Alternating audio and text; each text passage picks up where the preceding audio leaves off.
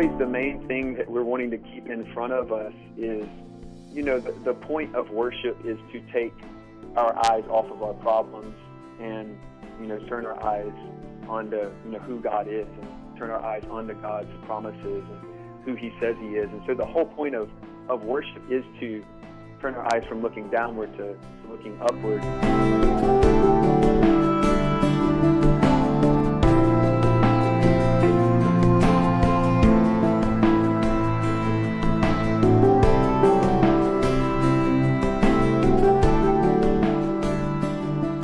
This is Charisma Connection on the Charisma Podcast Network. I'm Taylor Berglund, and today I'm really excited to welcome on the phone line Chris Brown, worship leader for Elevation Worship. Chris, are you there? I'm here. Thanks for having me. Thanks so much for coming on the show. How are you doing today? I'm doing well. I'm doing very well. It's 40 degrees and rainy where I am, and but I still say I'm doing well. I'm trying to stay inside and keep warm. Well, I know we're in Florida right now, so we have a little bit of a different weather outlook here in the studio. Oh, wow. Where are you located? I'm currently in Minneapolis. Yeah. So we're just starting the first run of a tour called Outcry Tour. So our first show is tonight here with Jesus Culture and Lauren Daigle. And it's cold and wet right now in Minneapolis, so I'm jealous of sunny Florida. That's really cool, though. I grew up in Wisconsin, so I'm very familiar with the weather in that part. I would imagine. So you've got a new album that just came out, There Is a Cloud. So I guess just to dive into that, what makes this album for you guys different than some of the past albums?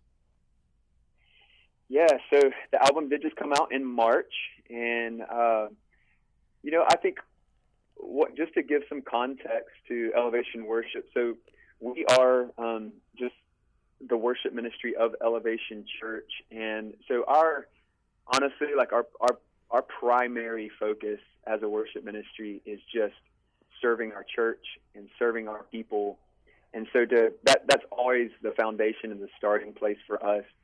And where several years ago we began to write songs for our church, and then that turned into releasing an album every single year for our church, which is has just grown into I guess God's expanded the platform a little bit for these albums.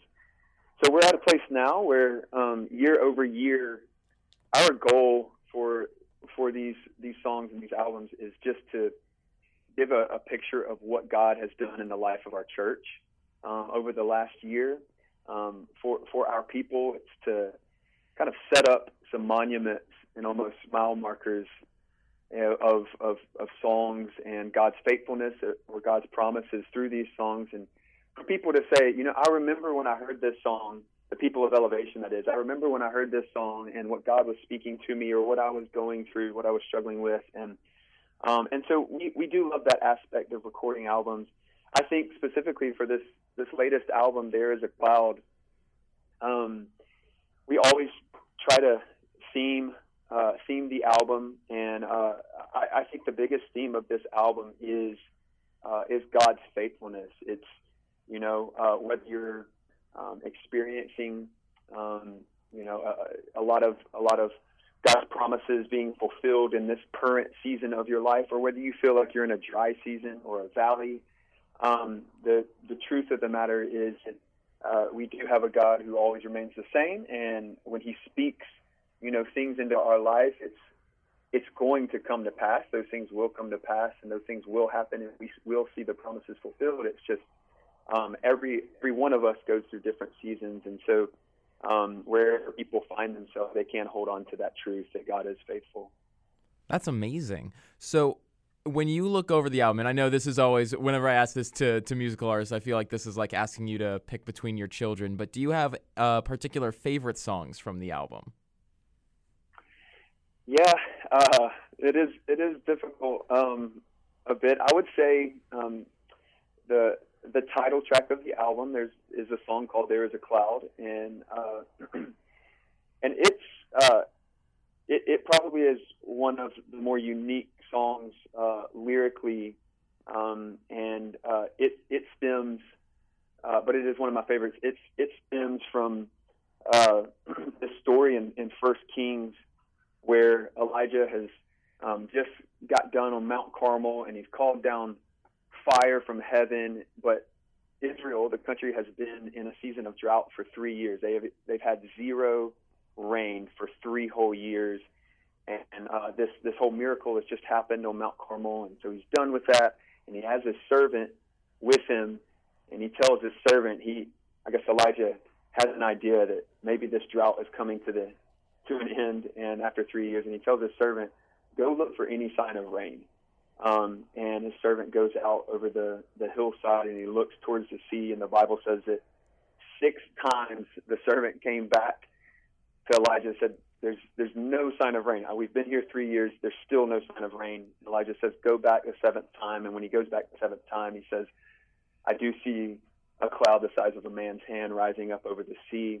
And I think when we came to that story, we were kind of circling that theme as a church, and our pastor, Pastor Stephen Furtick, had been preaching, what do you do when you find yourself in a season of waiting, and when you feel like you've sown a seed, but it's just fallen on dry ground, and you don't see any sign of fruit coming up from what you've been sowing. And we were circling this passage in First Kings, and the song really kind of stemmed from that, of like, if you can have the patience with God to trust that, God told Elijah, you will see rain again. This drought isn't going to last forever. And he just had the patience to tell his servant, keep going back. And finally, on the 7th time, they saw it. And, God came through on his word, of course. And so that's one of my favorites personally. There's another song called Yours, which is just, I guess you could call it a throne room song. It's taken from Revelation 4 and 5. And it's been a very special one to our church, and whenever we lead it, it has this tendency to shift the atmosphere. I think every time I hear it, even just in my car or wherever, it just totally shifts the atmosphere of kind of where my mind is. There's another song called Do It Again, which I think has been a favorite one for our church, at least. It's really special for the album. So as you're describing the way that these songs came forth and that sort of thing, I have to say I'm consistently fascinated, especially by worship musicians, of that you're not just writing a song, but you're also trying to create a song that will cultivate an atmosphere of worship. So as a musician, how do you approach that project of writing a worship song? Yeah, I do think that's something myself and other songwriters constantly, I think, find ourselves, learning exactly how to do that. I do think, always the main thing that we're wanting to keep in front of us is, the point of worship is to take our eyes off of our problems and, turn our eyes onto, who God is, and turn our eyes onto God's promises and who he says he is. And so the whole point of worship is to turn our eyes from looking downward to looking upward. And so in thinking, wow, the power of one song, or this, a song can actually have the power to do that and to change someone's perspective and to help lift their eyes. I think, and another thing is always figuring out, like, well, how many different ways can you actually say God is faithful?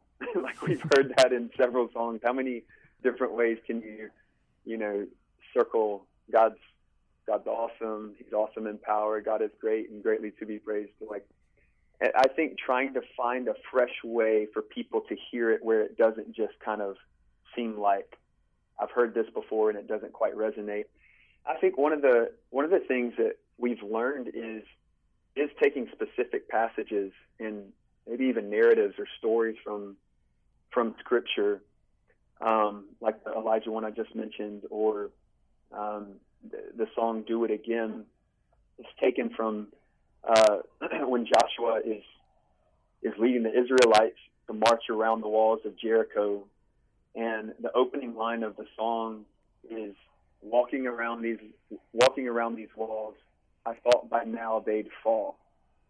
And so in the same theme of kind of being in this place of like waiting or anticipating God to do something, what do we do when we find ourselves, how can we say God will remain faithful? How can we say God will come through on a promise, but we find ourselves like walking around the same issue? I'm circling the same struggle that I've had, and I've been doing it for, in Joshua's case, 6 days, and I feel like I don't even exactly, surely he had doubts of like, is this stupid? Like what I'm doing, did I actually hear from God? But how can we approach and give people an image of,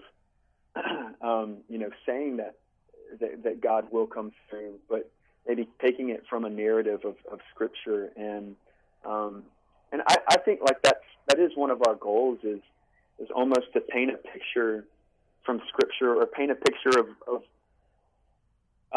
vulnerability. I think in worship, I do think there's a certain element of just realness and honesty that we aim to have in our lyrics, that we don't want people to just read these words on a screen as we're in a church service, or as they're listening to them and hearing them and have a level of plasticness, if I can put it that way. We want people to really feel like this. I relate to this. This struggle is real. We all have issues that we're struggling with, and things that we're trusting God for, or trusting God with, and we're going to declare together that He's an overcomer, and through His Spirit we're overcomers as well. And so, that's one way we've tried to approach our songwriting process over the last few years. That's really insightful. And I think along similar lines then, what are you hoping that after people listen to There Is a Cloud, that they'll be able to take away from it? I really do think our ultimate hope for any project would be that they do feel like the atmosphere of their day, the atmosphere of their heart is shifts when they hear this album, that it doesn't that it puts their headspace and their heart in the place of worship, and it does, as I mentioned before, like get them to a place where their problems or their day or the conversation they just had, or cleaning the dirty dishes in the sink for the mom for the 100th time today as the kids just all threw them in the sink, that whatever people are facing in the day, that this album can serve to lift people's eyes and perspective and spirit off of what's happening right in front of them, and not to forget that those things are normal and everyday, and they are ordinary parts of our day, but hopefully to shape them in a way that people can realize all the ordinary things of my day I can turn into an act of worship, and hopefully this album serves to get people to that place and be a reminder. So then if people want to follow Elevation Worship, whether that's on social media or if they want to go see you guys on the Outcry tour, where can they do that? Sure. You can go to elevationworship.com. You can look at us on Instagram, follow us along there. Elevation Worship is the handle there. Find us on Twitter. Find us on Facebook. All of our Outcry dates are on elevationworship.com, or you can go straight to outcrytour.com right now, and that's a direct link there as well. So fantastic. And the album's available wherever Christian music is sold? Exactly. You can pick it up wherever. All right, great. Well, thank you so much for coming on the show today, Chris. It's been awesome to talk with you and hear your heart on this. Would you mind closing us out in prayer? Absolutely. Lord, thanks so much for every single person listening. I thank you for what you've placed in front of them today, specifically for everything that they're going to encounter, for all the conversations that they'll have, for the people that they'll meet. God, I pray blessing and favor over every one of those conversations. And for all of us, Lord, I pray that we just remain open-handed today, that our hands turn upwards, and the posture of our heart does the same. And Lord, we just want to be used by you today. So use us to advance your kingdom, to love on others, and to see you in every one of our situations. In Jesus' name, amen. Amen. You've been listening to Chris Brown from Elevation Worship here on Charisma Connection on the Charisma Podcast Network. I'm Taylor Berglund, and thanks for joining us today.